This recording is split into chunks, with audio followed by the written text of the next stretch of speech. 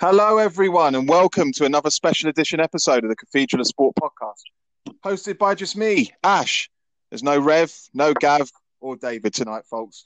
You'll hear from them in the coming episodes. Guys, today I'm delighted to have on the show Muay Thai K1 fighter and gold medalist for England in the 2017 ICO World Championships, Andrew Sketchward. Andrew, it's been a long time, mate. It's been 16 and a half years since the last time I saw you and spoke to you properly.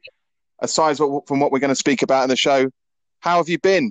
What have you done around everything? Oh, mate, yeah, Ash, it's been a hot minute, hasn't it? It's good to hear from you, mate. It's good for 16 and a half years. Jeez. I mean, it kind of feels a bit like yesterday because I do keep up with you on the old Facebook and stuff. So, yeah, I might not comment all the time, but at least I pay attention. But yeah, what I've been doing, I've got married. I've had 2 kids. I work in technology, so you know, I remained a geek ever since school. So yeah. Remember our school days? I mean, I knew you were in my year at school. I wouldn't say like close friends or anything like that because we were in like sort of different faculties as they called it and stuff. That everyone had their own little group sort of thing. And I probably irritated the hell out of you when I did speak to you like I did everyone else, to be honest, mate. I'm still like that now, by the way, so nothing's changed. But yeah, I'm the same. I've got Mrs. Fiance, kids, growing up. Right, Andrew, let's get into it, mate. I mean, firstly, Muay Thai K1, it's not one of those sports that's in the mainstream, is it? It's not your boxing. It's not got the Sky Sports deal, and or it's unlike Taekwondo, which is at the Olympics and stuff like that. Can you just explain to our listeners what Muay Thai is and what K1 is? Just basic stuff, just so the listeners understand. Yeah, I mean, you said it right there. It's not a mainstream sport, especially in the UK. But based on its name, I mean, it's massive in Thailand. If anything, it's the national sport in Thailand. The best way to describe Muay Thai is they call it like the science of 8. So it's 8 limbs or 8 appendages. You've obviously got punches, kicks, knees, elbows. So essentially you've got 8 weapons. K1's a little bit different in that the rules are a little bit reduced. You don't necessarily have elbows, possibly not knees. It depends on the exact discipline. K1's a bit more westernized, and also it's kind of like a go-between like knockdown karate and also kickboxing and Thai boxing to kind of give more of an acceptable middle ground so that the sport can grow. Yeah, you've probably heard of competitions like Glory, which is quite big, especially in the Netherlands. There is one group that is on a massive rise now called the One Championship. If you've not heard of it, it's just a free app that you can download. You probably see adverts on Facebook, and then effectively it looks like you're in an octagon, very much like UFC or MMA. And that's another thing. If people are still a little bit unsure about what Muay Thai is or K1 is basically the stand-up that's in MMA, in Bellator and in UFC. It basically is a stand-up of that, but a bit more advanced. So, yeah. There you go, folks. Andrew, why did you get into the sport? I mean, you started late. You got into the sport late. I mean, you weren't doing it I don't remember from school that you were ever involved in it. So what was your decision to get involved in combat sport, especially at the level that you got to as well? Yeah, I mean, do you know what? I just love fighting. I know that sounds really mental, but I think like when obviously when we were at school, I used to get in trouble. Used to get in the odd fights. I've been kicked out, but I never really did it a lot. But when I was a lot younger, I did karate up until brown belt level down in Thornton Heath. So I did karate for a very, very young age. Wanted to do things like Taekwondo fully. I did a little bit of that, all whilst we were at school. No one really knew. I just, entered in competitions and so on. And then, as you got older, go to college, get fat, all that stuff, become an adult. Then one day I just thought, you know what?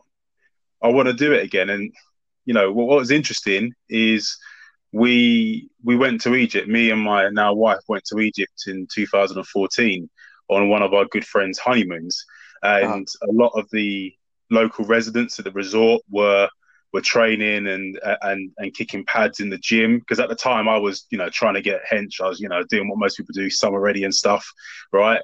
And I was like, what is that? And they're like, it's Muay Thai. Then I just basically spent the entire holiday watching YouTube videos, watching everything, and I was like, I want to do this. This makes sense. This is just pure bred fighting. I want to do it. And then when I got back, pretty much forgot about it, and then saw someone training in my local gym. He was doing some shadow sparring. I thought, that looks a bit like what I've seen. Asked him. He brought me a flyer the following day. Pretty much the rest is history. I joined the gym pretty much after that, after they obviously sussed me out and made sure I was obviously made of the right stuff to at least train there. And yeah. I mean, obviously, going back to what you said about, liking a good fight and all that, it's better to do it in a controlled environment. If that's something that you like doing, it's better to do it in a controlled environment and actually earn honours for it, instead of doing it in a pub or on the street and making an idiot of yourself, and and actually do it as a sport. So yeah, I can understand why you went into it. So talk to us, Andrew, about the gym you went to. What gym did you join, and what was it like when you first walked in there? Did they take to you very well? Did you make any new friends? And because I know I've been into a boxing gym before, and it was quite daunting for me. I mean, I stepped into a boxing gym when I was 21, and I remember walking in, and everyone just stood and just stared at me for a good few seconds. I was like, oh God, I have to prove myself here to all these boys, So was it like that, or was it, do they just get on with their own work and you just sort of blended in naturally? Well, yeah, you know what? It was all right, actually. And so I basically pretty much went there. I was told to first 2 sessions I'll just watch, just to make sure it's definitely something I wanted to do. And then I was advised to, bring some shorts, and basically I'd borrow some gloves that they had, etc., and pretty much get stuck in. I mean, I was on the bag for a bit. In terms of the atmosphere, it was all right, actually, because everyone was just so friendly. Even though a lot of people are looking, they're thinking, mate, all of you are just freaking ripped and chiseled, and I thought, I'm just gonna get hurt here. But no one had an ego. And that's not even an exaggeration. Nobody had an ego, and that was just to the testament of obviously the gym leaders and the leadership, because the gym itself is off the beaten track. You have to know where you're going to find it. You literally can't just walk off the street. If anything, it's just off the motorway behind a petrol station in a sort of in an area in Kent, pretty much, where you just, unless you know it's there, you won't know.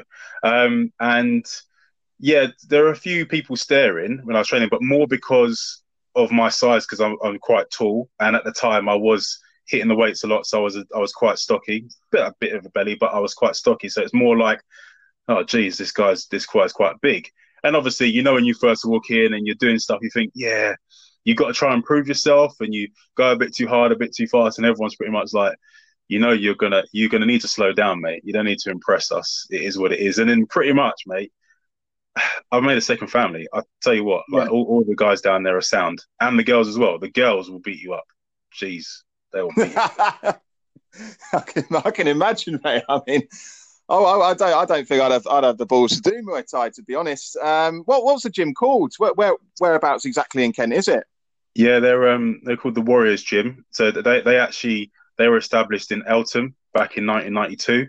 But they're now located in Dargate. I mean, I live in Herne Bay. I live in that area, and actually, the founder, he moved to the area as well quite a few years ago. Exactly when I don't know, and they sort of had a rented space before, and now they've got an established gym there. So it's in Dargate. So I don't know if anybody knows the stretch between sort of Herne Bay or Whitstable and Faversham. It's in between there, and okay. Yeah, I mean. That's a little bit more about. Nice part of the world. Yeah, it's good, mate. It is nice. Nice bucket and spade place, mate. That's what it is. It's good for the kids. So talk about your sort of training preparations and what you went through in training and your sparring as well, because I remember you from school. You're quite a big lad, about 6'4", are you? 6'3", 6'4", something like that. 6'3", 6'3", yeah.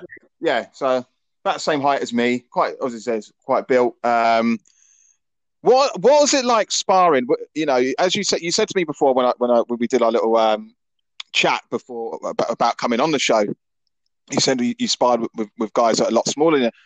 Did they feel like themselves that they had something to prove against you? Did they spar harder when it came to your turn in the ring, or was it just like a normal sparring but you know, did little man syndrome come out at all and everyone wanted to prove themselves against you eventually? Even though you wanted to prove yourself when you first walked into the gym. Yeah, do you know what? It was a bit cordial at first. It was all nicey nice, tappy tap. Obviously, when I was allowed to spar, so it's the other thing as well. They don't just throw you in; they make sure they gauge your ability, make sure you're actually able to do it before you get in. That's just one thing about that gym as well. They don't just throw you in and take your money. It's not like that. It was cordial at first, getting me used to it and so on. And obviously, I had to temper my power because generally, obviously, I was quite bigger. But to answer your question, no, most of them pretty much saw me as a heavy bag, mate. I swear. It's generally because they have to get into the distance quicker, you know, into my distance so they can throw their shots. So obviously they have to be faster. Generally with speed adds to the power. So even those shots that may not necessarily be intended to be super hard, sometimes were. But you know what? I loved it. Like as I said earlier on in the podcast, I just like fighting. So if it means I get a good old square kick in the face or a punch, it is what it is. I'm returning. It's I don't know. Yeah, I can imagine. See, when I was in the boxing gym, I'm going to say my listeners here are going to think I'm a bit of a but when it came to me sparring, I didn't mind getting a few jabs in and stuff like that. As soon as I got hit, I didn't like it. I was kind of like the gloves went up, and I sort of like went on the back foot and sort of like trying to dance around the ring for a bit. And you know, I mean, you've really got to have that confidence and self belief and balls to do that, mate. So fair play to you. Now, how long were you training and sparring before your first fight? So there are a few types of fights you have, or two different types. You have a full decision fight, and then you have a no contest fight. So effectively, there's no true winner. I mean, you do get points scored, but no one leaves the ring a winner or a loser. My first actual decision fight was 2 years later, and actually in hometown, so down in Herne Bay on our show. Because the gym does sometimes put on shows and invites other people in from around the country. We're talking like super famous members of the Muay Thai and K1 sort of, I guess, sporting area, like people that have achieved so much more than I ever will. So that was my first one. I mean, but the non-decision ones, I think it was probably nearly a year or just under from sparring. And that was really more, okay, we've got these shows, they're called like Shengos or interclubs, where people, it's very much like on the amateur boxing circuit, where you go around and you have multiple spars / fights a day with people you don't know. You just get thrown in a weight category that you fit in, and then you just have it pretty much. That's where you learn, you temper yourself a bit, but that's kind of how it goes, really, with that. Yeah. I think that happens in the same as amateur boxing as well. It's a sort of you're in a weight category and you turn up on the day at an amateur tournament or whatever, and they'll match you against someone maybe even the day before or something like that. On the day of the fight, what I want to know what you go through. I want to know what's in your head. Were there any nerves, any butterflies in your stomach? What were you thinking to get yourself in the mode to get in there? Because it's different from the gym. I mean, you can spar rounds and rounds and rounds in the gym, but when you're under the lights, completely different kettle of fish, eh? Yeah. You can definitely be a gym buddy or a gym warrior, can't you? Yeah. Do you know what? I think I learned about myself, especially in the first fight. So my first decision fight, I lost. Yeah, and that was on home ground. You know, I invited people in. Sold a few tickets. Yeah, under the hot lights and all that stuff. Yeah, there's nerves, there's butterflies. I gave the DJ the wrong CD that I wanted. I wanted a specific song. I had a different one when I was coming out. I let that get to me, but also I didn't really prepare for that fight very well. And I'll go into that in a bit. But yeah, how it felt. It felt like literally the entire building was on my shoulders that first time. Like I felt it felt really heavy, even though leading up to it, as in throughout the day, at the time I only had one daughter at the time, and I obviously was ignoring my phone because as the other halves are like, they don't even want you fighting, they're worried for you. So I just ignored my phone, and I was just thinking, it's no different from sparring, it's no different from the interclubs. Just go in there and have it, pretty much. And obviously where I'm in the heavyweight category, so 95 kilograms to between 95 and 110. Over 110 is super heavyweight, which is what like AJ and Fury are in actual boxing. So my category compared to boxing could potentially be cruiserweight if you think of it that way. But with Muay Thai, because everyone generally is a lot lighter, the weights are balanced out that way. And yeah, I just had it in my head that one punch can end it, one kick can end it, because everyone hits heavy in my division. And it's just, it was a bit nerve-wracking at first. Yeah, I can imagine. I mean, I watched a couple of your fights on the YouTube, and the ring announcer announces Andrew Sketch Ford. Now, tell the listeners how you got the nickname Sketch. Do you know what? That came back from, do you remember, obviously a mutual friend of ours, Dan Hartnell, Dizzle, as he likes to be called, right? He'll love getting a mention now. Watch his head inflate 1,000 times now. He's got a mention on it. He gave me that name back in the very last couple of years of secondary school. Obviously where we were in the GCSE track, and also throughout college. We both went to the same college as well.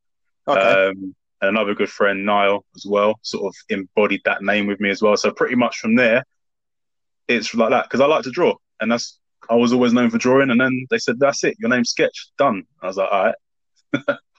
Perfect. It works really well as well, because I saw it on your Facebook before, and that's why I wanted to interview as well. I saw your picture on Facebook with you with the medal around your neck, which we'll go on to later on in the show. And I was thinking about Sketch. Is that his in-ring nickname and stuff like that? I wonder where that comes from and stuff. But yeah, mate, it all makes sense now, mate. Now, after your first fight, leading up to the Worlds, did you have many more fights before that, before the World Championships? Yeah, I had a couple of sort of I had a couple more interclubs, so like open air Thai festivals and various other things, again, where you go against other gyms, don't know who you're fighting, and you basically go as hard as you need to until the ref tells you to kind of calm it down a little bit in front of public. I had, I touched earlier on about slight lack of discipline. I had a couple of fights which didn't go through purely because obviously I wasn't as disciplined as I should have been. And actually the gym, the instructors are like, "Look, we're pulling you out, you ain't ready." And that's the great thing as well. I'd like to flip back onto my gym and my second family, is that they care about you 100%. They're not just going to throw you in because you say you want to lace up some gloves and fight. Like literally, you have to prove it in your effort in the gym. And then they go, "Do you know what? Okay, we're ready to match you." But yeah, that was it. And then in 2017 came the Worlds, came the opportunity to go to the Worlds, really, in Birmingham. Wow. Did you fancy your chances at the start? Did you go into the Worlds think, is this too big for me? Is this too big a stage for me? Or did you have that confidence going and think, I'm doing this, I'm going to take it. This gold medal's mine. And talk us about your fights as well. Talk us about the whole competition. Yeah, you know what? So how it all boiled down is like that they were obviously putting together an England squad. So anybody knows about the the ICL World Cup and a lot of the pro amateur scene in Muay Thai, you find that it's country against country. So each weight class will have a competitor from different countries, Hmm. And the England squad that was the England squad was represented by, I believe, at least two gyms. It was ours and another gym called Naksu up in Northamptonshire, and so essentially three from us, the Warriors, and I believe four from them, and pretty much we went up there. I think, you know what? When I got asked, "Do you want to take part?" I was like, "Yeah." I literally couldn't have said yes quick enough. Did Yeah. I think was I good enough? No, I didn't even think that. I was like, right, when is it? When does fight camp start? I'm gonna win. Like that's all I kept on thinking of, and it was mainly because I was fueled by the the missed opportunities where I wasn't as disciplined as I should be because life got in the way and I didn't take it as serious, and Hmm. also my first proper in ring loss. I was like, no, I've got something to prove, and I believe that I was good for my level. So yeah, I So had no regrets. the World Championships were held in Birmingham. Yeah. Okay. Did you have to spend time away from your family, or did you just commute up for the tournament? And because it must be hard for a fighter to be away from their family. It's a lonely place. Hmm. You know what? Yeah, so it was held over a couple of days, but we only went up for the K1 portion of it because of exactly how we were matched up. So Yeah. yeah, I spent some time where we went up the night before, so the day before, very early morning. And the drive up was quite interesting. I was in the car with Jake and John. So I sent you a picture of the three of us, like myself, Jimmy, and Jake. All three of Yeah. us from the Warriors, all won golds in our respective categories on the same day. I went out with Jake and his dad John that day, and I was like, oh, "Have I made weight? Have I made weight?" Like last night, I was below weight. In the morning, I was on weight. I was like, "Yeah, I'm ready." But then I was thinking everybody's scale is different. I was sitting there panicking on the way up, thinking, it's bad. Got there, got early morning weigh in. I was over by 2 kilograms, wasn't I? So basically, I almost didn't qualify to even fight the following day. Um, Oh. and so I had to spend hours in a sauna in my tracks in two or three of my tracksuits, skipping Oof. all sorts to try and make the weight. And Jake and everybody else, Jimmy especially, shout out to Jimmy, he helped me cut weight, and I managed to get it. Literally, I was standing nearly naked on the scales. I was even contemplating cutting my hair because obviously when you're wet, your hair's wet, it adds weight, right? I Yeah. was toweling down my chest hair, all sorts, and yeah, made that weight. Uh, Stayed away. Yeah, I did stay the night before, um, just so that we can get our heads right.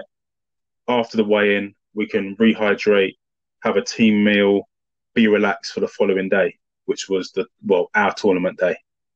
Did you feel drained on the day of the tournament, even though because I know in other combat sports where people have to shed loads before the weigh-in, and it can affect their performance the next evening, even though they've put kind of put the weight back on. It still puts stress and strain on your body when Mm. you have to shed that much weight before a fight. Did that have any effect? I mean, tell us who your first fight was against. Did that have any effect on you in your first fight at all? You know what? No, it didn't. A little bit about the weight cutting stuff. I mean, the thing is, what we see in the media with a lot of fighters cutting weight drastically before, that's just mental. That is irresponsible. And you're right, it does have a massive toll on your body. I mean, even if you rehydrate it very quickly, it does screw your brain up. Lack of oxygen, lack of water to the brain. A few hits to your head, it can induce concussions quicker than if you actually were fully hydrated. Yeah. And my weight cut wasn't drastic, which was great. I didn't have to sit in a bath salts or anything like that, or sit under hot towels in a sauna, which was great. But that was definitely a lesson learned. What was interesting as well on that day? The first fight didn't actually end up happening. One person like me basically missed the weight completely. Um, but couldn't get it down. So I only actually, I guess a stroke of luck, was able to put it all into one fight, which was nice for me. Um, but I was ready to go. Because we basically had two fight eliminators. So I was ready to do both two. But Yeah. them's the breaks. If they don't weigh in, they don't weigh in. So yeah, no, I didn't feel drained. I actually felt energized. I felt healthy. I had a six pack for first time in freaking 20 years. It was amazing. I can't get one, mate. I've tried. But so who did you come up against? Names, where they were from, Hmm. etc. How the fights went. So What was the crowd there as well? I mean, there must have been a sizable crowd there, being the world's. I would have been petrified. it was interesting because you go up because it was in one of the Birmingham Leisure Centres. I forget the name, right? You go in, it looks like a normal gym. You're like, all right, okay. There's going to be maybe one ring, maybe two rings, and some spectators and some flags. You go in and this place was massive. Like there was easily because there were multiple disciplines as well. There were like people doing like katas for other martial arts as well, so they had the best to build it in. There was easily a good about 3,000-4,000 people there Wow. spectating, and plus the people competing. Um, I think, yeah, who that? Oh, what was his name? I think his name was Patrick. I forget his name. I want to call it, his nickname was Hawk or Hawkins. I want to call him Patrick Hawkins, but that's not right. He he's a New Zealand he was a New Zealand star pretty much in terms of like he's a local hero over there. Yeah. He's taken part in many competitions like K1 Muay Thai, mainly K1. Um, he also was an instructor for the gym that they were representing as well. He was an older fella, i.e., he was 3 years older than me, but even I'm considered an older guy as well. Um, and yeah, he was I think about 6'1", well built, Hmm. um, and had heavy hands. Really, it How did was you yeah. come through that? Do you know what? It was fun. It was fun because it was because you had because being around in the circuit and following a lot of my gym colleagues and going to many fights, a lot of ones I spectated at, you started to see a lot of the judges, ring announcers and stuff. And leading up to it, you kind of went, all right, how you doing, whatever. And you're seeing them just getting into the mode. And that kind of relaxed me a bit because I was thinking, well, I know a few people, but also I know no one apart from my gym colleagues and the other gym from Natsu. So in a way, because I knew no one, I had no nerves. No one was watching me. It was just another day at the office, effectively. The fight itself, mate, that was literally the funniest and the most symbolic thing ever, right? So my category gets announced, go down to the bottom ring, um, ready to get in, and then obviously they announcing it, and they didn't want to get in. They were supposed to get in first, but they didn't get in. I was like, all right, whatever. I just thought, cool. Let me put on my gloves. Jimmy was by my side as well because he was also fighting in the same ring, so he was on the other side. His fight was next. His girlfriend Amy was there. Shout out to Amy as well. She's a WBC Muay Thai champion. Mate, look, my gym is full of champions. I'm telling you this now. Wow. Amazing gym, amazing gym. Um, and yeah, so I get in, and then next thing you hear is, ooh, like as in, and I can't imitate, and I'm not going to try and disrespect him by doing it, but all I hear is the hacker, literally, Wow. like all of the like, as in, like all of his teammates, all in the New Zealand jersey. So you saw the picture of the England tracksuit that all people from England had to wear, right? You Yeah. you had the New Zealand ones, which were black and silver, very much like the All Blacks rugby kit kind of thing, right? On the outside, just going ham, like the girls, the guys, and he was just standing there pacing up and down and then doing the call. And then he got into the ring and he was still doing it and he was in front of me and I was just standing there. Like it was it was exhilarating, but also I was like, you have just messed up. Like I literally, I was just smiling. I was thinking, all right, it's time for war. Let's have it. Was it like a hacker type thing that was going on? Yeah. They performed the hacker right in front of me, to spite to rile him up, probably to scare me. But I was like, yep, I love this. And I did my own little dance in return a little bit, but I was like, cool, it's on. How did it go? How'd you get through it? um, it was it was three. So it was three rounds. The first one, tiny bit nervous, as in I had nervous energy. I wanted to get things off. I wanted to. In my mind, I was like, I wanted to end it quick. Made a few mistakes, gave a few tells, and pretty much just did round by round.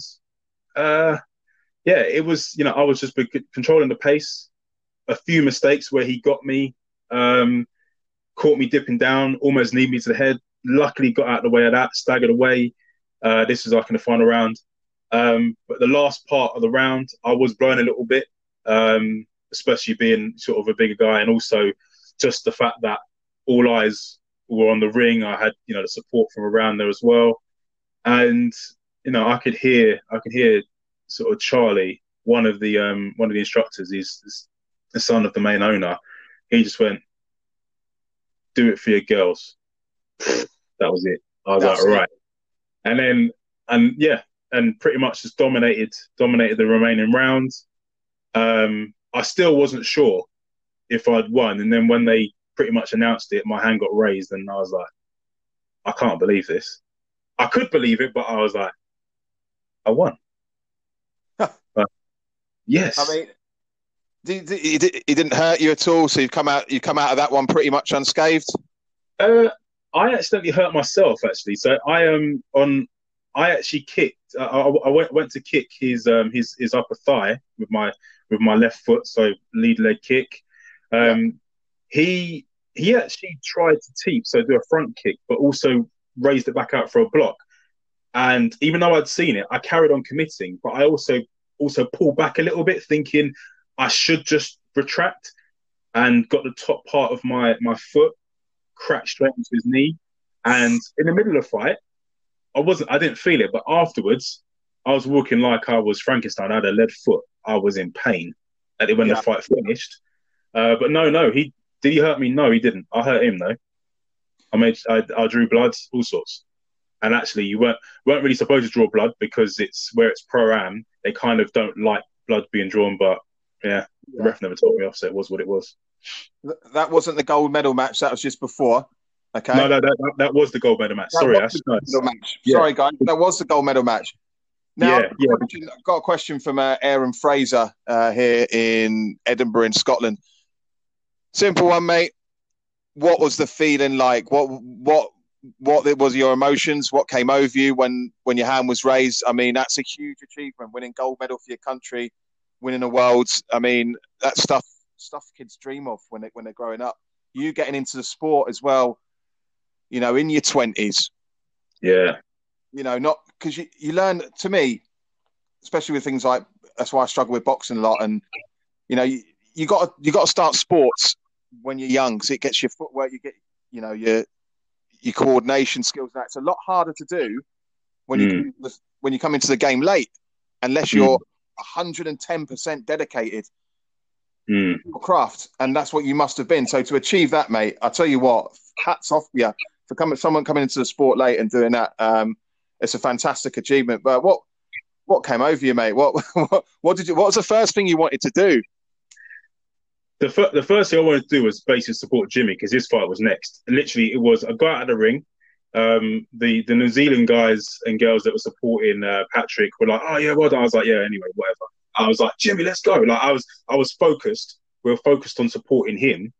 Right, I wasn't paying him that much attention, but it didn't hit me until when I got my certificate and I got called out to go up on the podium, and Patrick was next to me, and we were like, "Yeah," he was like, "Well done," blah blah blah blah.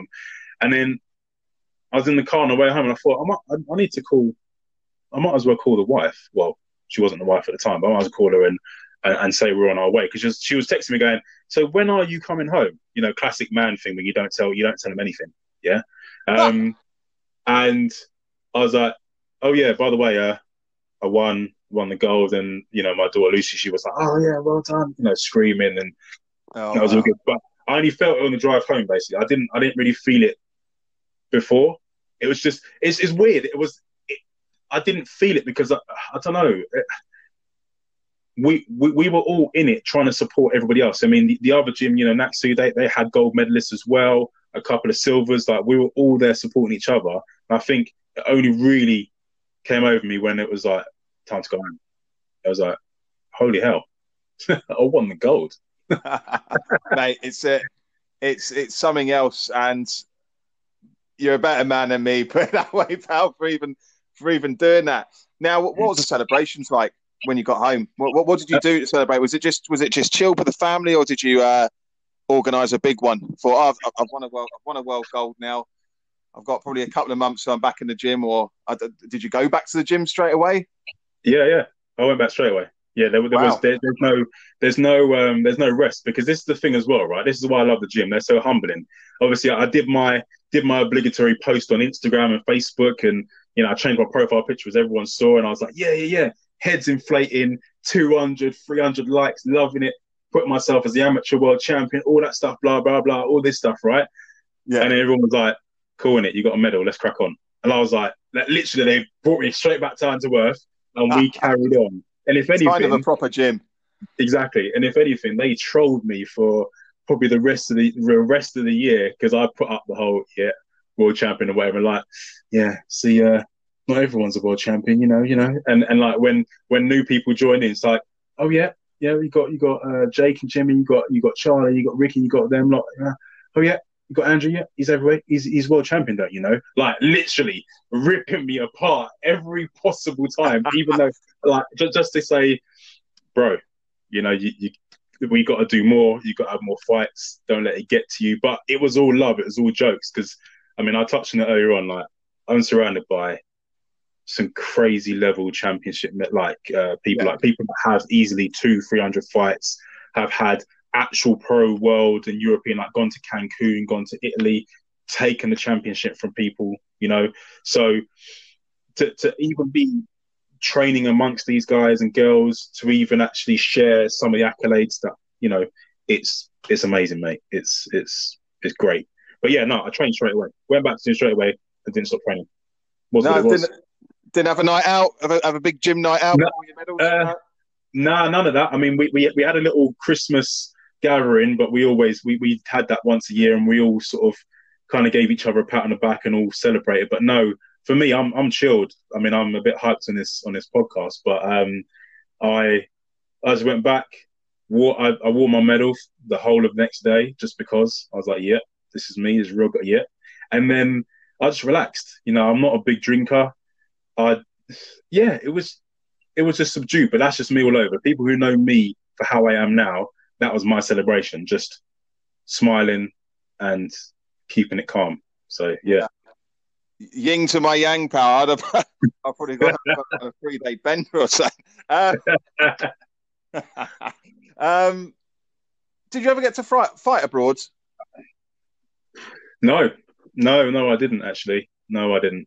Um, yeah, it didn't work out really because I was, I found it quite hard juggling sort of family life and work, and also having to dedicate at the gym. And it always used to be the gym always used to be like the third wheel, the secondary one. Hence me saying earlier on I wasn't as disciplined in certain areas where I could have been. To give you a bit of insight, the training camps are 12 weeks. They're serious, and it's always you're running every day. You have to run every day, and then there's a mandatory Sunday training session where the whole gym runs. Who are in the training session? You're sparring twice a week. You're in the gym at least 4 to 5 days a week. You have personal training sessions. Because of my work, I get up at 4 or 5 o'clock in the morning, do that. But yeah, it's intense. You have to be dedicated, or as most people say, selfish, because it's only you in that ring, and you can't play fight sports. I mean, you've seen it. You see the more high profile knockouts, especially in boxing, but also some other ones, where people's head gets caved in UFC and so on, because, that just almost proves that you cannot play around in this sport. Like most sports, if you have an off night, it's what it is. This type of sport, you have an off night, you're on a stretcher, or you might have a broken limb, or worse, or you concussion, etc. It's yeah. Yeah, I mean, look, I was involved in many sports as a kid. I played football. I played cricket. I played basketball. I was probably the best at basketball out of everything. in my 20s. I did boxing, I did karate. But I tell you what, I wish I had your dedication, mate, because it's a reason why I never got anywhere, because I just didn't have that dedication. It was like train or go down a pub and watch the football, and it's just like I chose the latter, and kind of a little bit regret that I did that now, but. Yeah, I admire your dedication, and you really, I mean, getting up at 4 or 5 in the morning when you've got a family, when you've got a job around it and stuff like that. I couldn't have done it. I couldn't have done it at all, mate. So hats off to you, pal. Now, are you still in the game? What's your fight in future? What are your plans? Is that you now, or are you still going to crack on and carry on? Do you want more accolades? Or I always want. I mean, you know what? I think like because obviously of the recent pandemic and so on, private gyms obviously had to shut. So there was a while where basically we couldn't do anything. And even before it was reopened, I was out of the gym for just over a year and a half, because I was just knuckling down at work, focusing on the family. You know, I didn't just do the championship and go, right, I'm done. I carried on training. And then there was a point where I was like, you know what? I'm not coming as frequent. Let me just see my girls grow. Not to say that I wouldn't have done, but like, so straight after work, I'll go to training, and then I'll come back, and maybe I might see them before bed, or I'll see them the following day. And you know what it's like. I mean, you've got a little one yourself. You want to spend as much time with them as possible, but at the same time, you also know you need to commit yourself to something. So I took time off. It hurt me a bit, and actually, anyone who's done sport, I mean, you can attest to this, Ash. It changed me a bit, and obviously, got a bit aggy, got a little bit. I wasn't able to do anything, had no outlets for a while, and then when I came back, and it was good to be back. It was like nothing had changed. You had loads of new faces, loads of great personalities, loads of great fighters that are there. I came back super overweight, like. My fighting weight is 95 kilograms. I came back at 130 kilograms. Boy, I was a big boy. And then, had a few gym spars where gyms came back, and I thought, right, I'm going to prove myself. Like the rule number one, Ash, right? Anybody who comes to your gym to spar for another gym is you don't let them leave without making sure they remember who you are. Yeah. Because they're coming into your turf. Or if you go to someone's gym, you take over their turf. That's how it is. You might fight them in the future as well, and you don't want them, you don't want them thinking they've got the upper hand already. Yeah, exactly. And it's safe to say, I got my ass handed to me by many people. I got a few rounds in, and I got a few good point scores and stuff like that. But it was that was just proof to say I can't just take all that time off and come back like that. And then I was training for a while. Then pretty much the pandemic hit, and only recently the gym's reopened again, and I'm back in there. I'm off at the moment because I had an injury last week, but that's an occupational hazard. I'll be off for a week or so, or 2 weeks. But yeah, no, to not waffle on and answer your question, I want to fight again. I already said to the miss I'm going to fight, and she was like, okay, if you want, but I know what that means. It's I'm going to be. Yeah, I'm going to be insufferable for basically 12 weeks. If I get a fight, I'll be insufferable for 12 weeks. All I'll be thinking about is that I'll be eating a certain way. I'll be in and out all the time.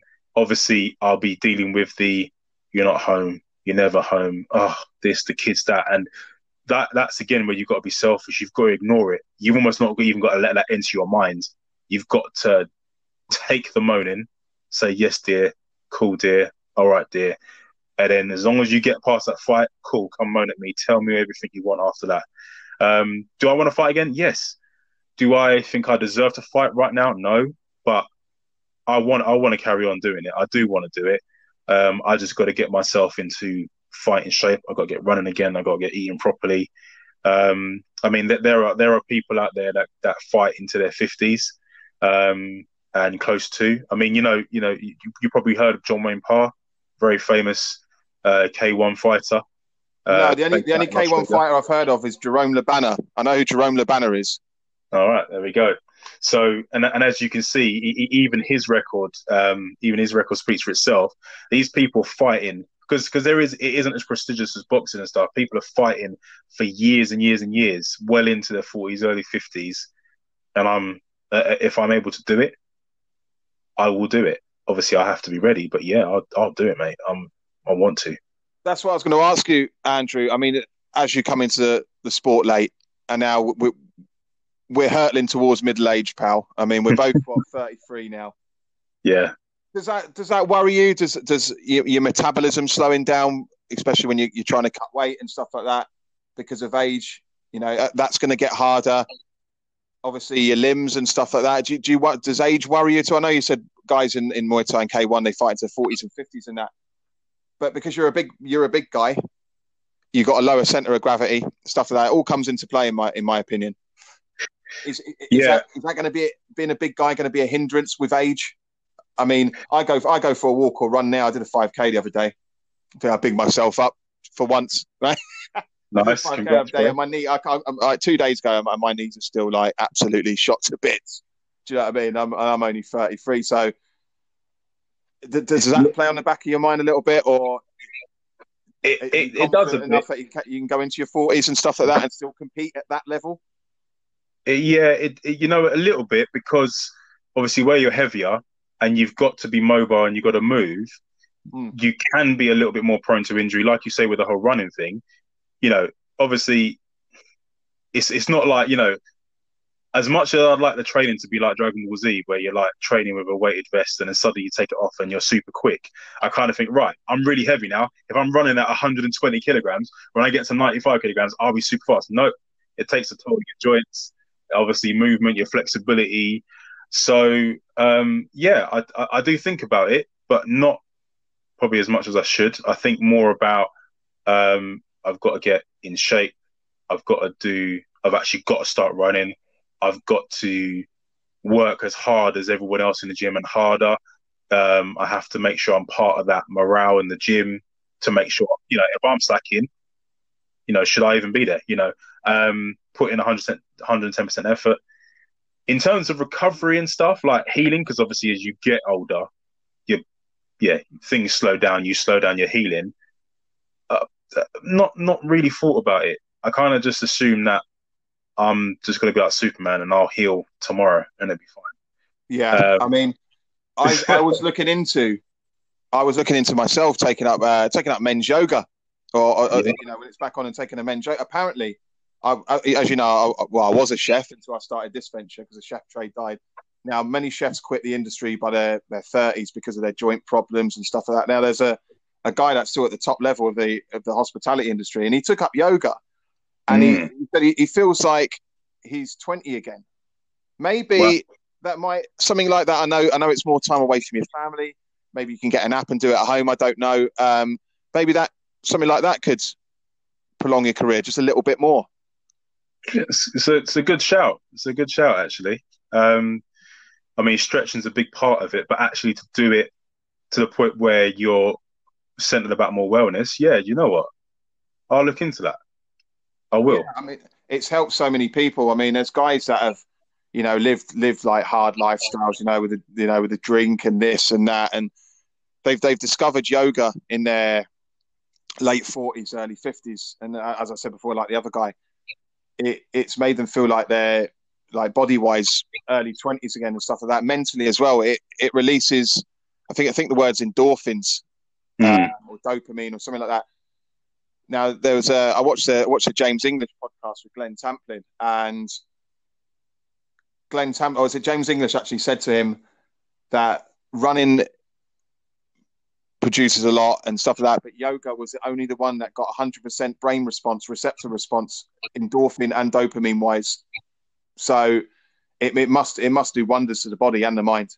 So maybe it's something that you could look into, mate, if you want to go into your 40s and 50s, because that'll be, you know, I'd love to have you on again for a part 2 for another gold medal story and stuff like that.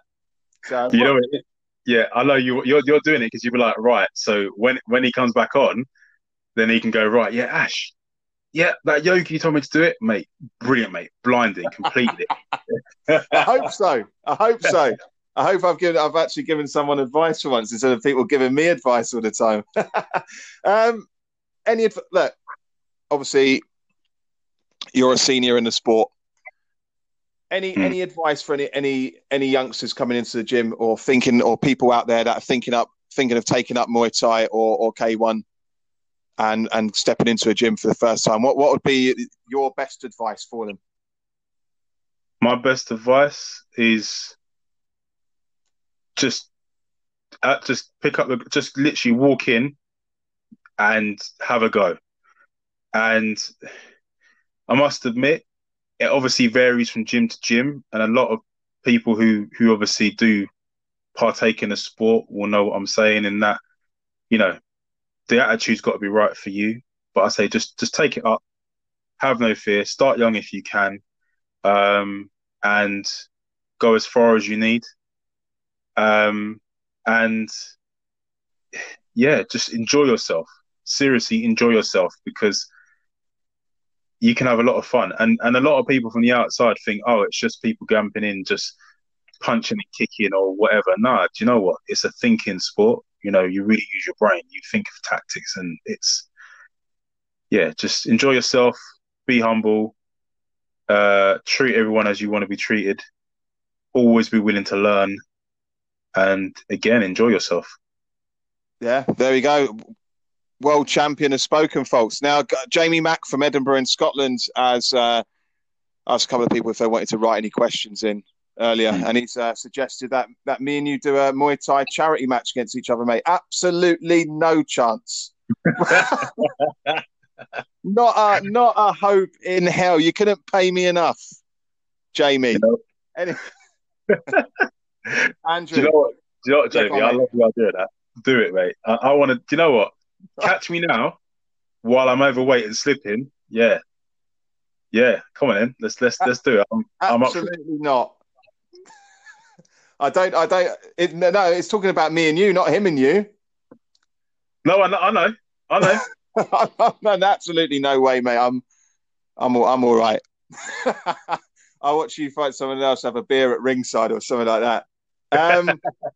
Andrew, mate, it's been a great catch up. I've loved hearing your story. I'm sure our listeners will love hearing it as well. It's been a fantastic conversation, informative, and what a journey. I mean, we're going to wrap the show up here, buddy. Thank you so much for coming on. I really, really appreciate it, and I really hope there is a part 2, because I'm now going to be watching your career closely. I want you to get back at it. I want you out there again. I'm rooting for you, and I'm sure everyone that's listened to this would be as well.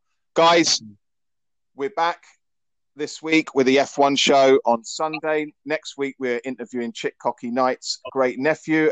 He's got a book out soon called London's Lovable Villain, about his great uncle, who was a wrestler in the 30s and fought for the British heavyweight title. We've also got the football show next week, and we've got an American sports show as well coming to you. In the future as well, going forward, we're interviewing Musselburgh Athletic Chairman Carl Cleghorn. Also got a famous boxer coming on soon. We could have 2 coming on soon. I'm just waiting for one of them to come back with me on a date. So there's plenty going on. Guys, we're on all the channels. Twitter, @Cathedral_sport. We're on Facebook, Cathedral of Sport. We're on Apple, Google, Spotify, and Anchor Podcast. Just type in Cathedral of Sport. You'll find us straight away. Follow us and get listened. Andrew, again, mate, thank you so much for your time. Thank you for talking to me tonight. I really, really appreciate it. And thank you for having me. Hope you and the family keep well, buddy. Yeah, same to you. And you know what? You and I definitely have to go for a drink or a social once this is all done. Definitely, mate.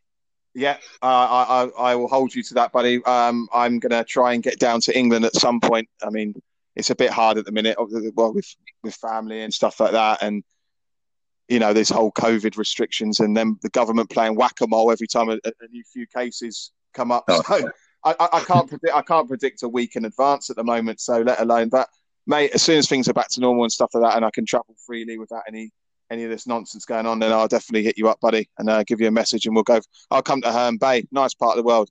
Sit by the coast and drink. Andrew, right. Thank you, mate. Cheers, take care of yourself, take care of the family, and I'll see you soon. Cheers, buddy. Bye. Bye.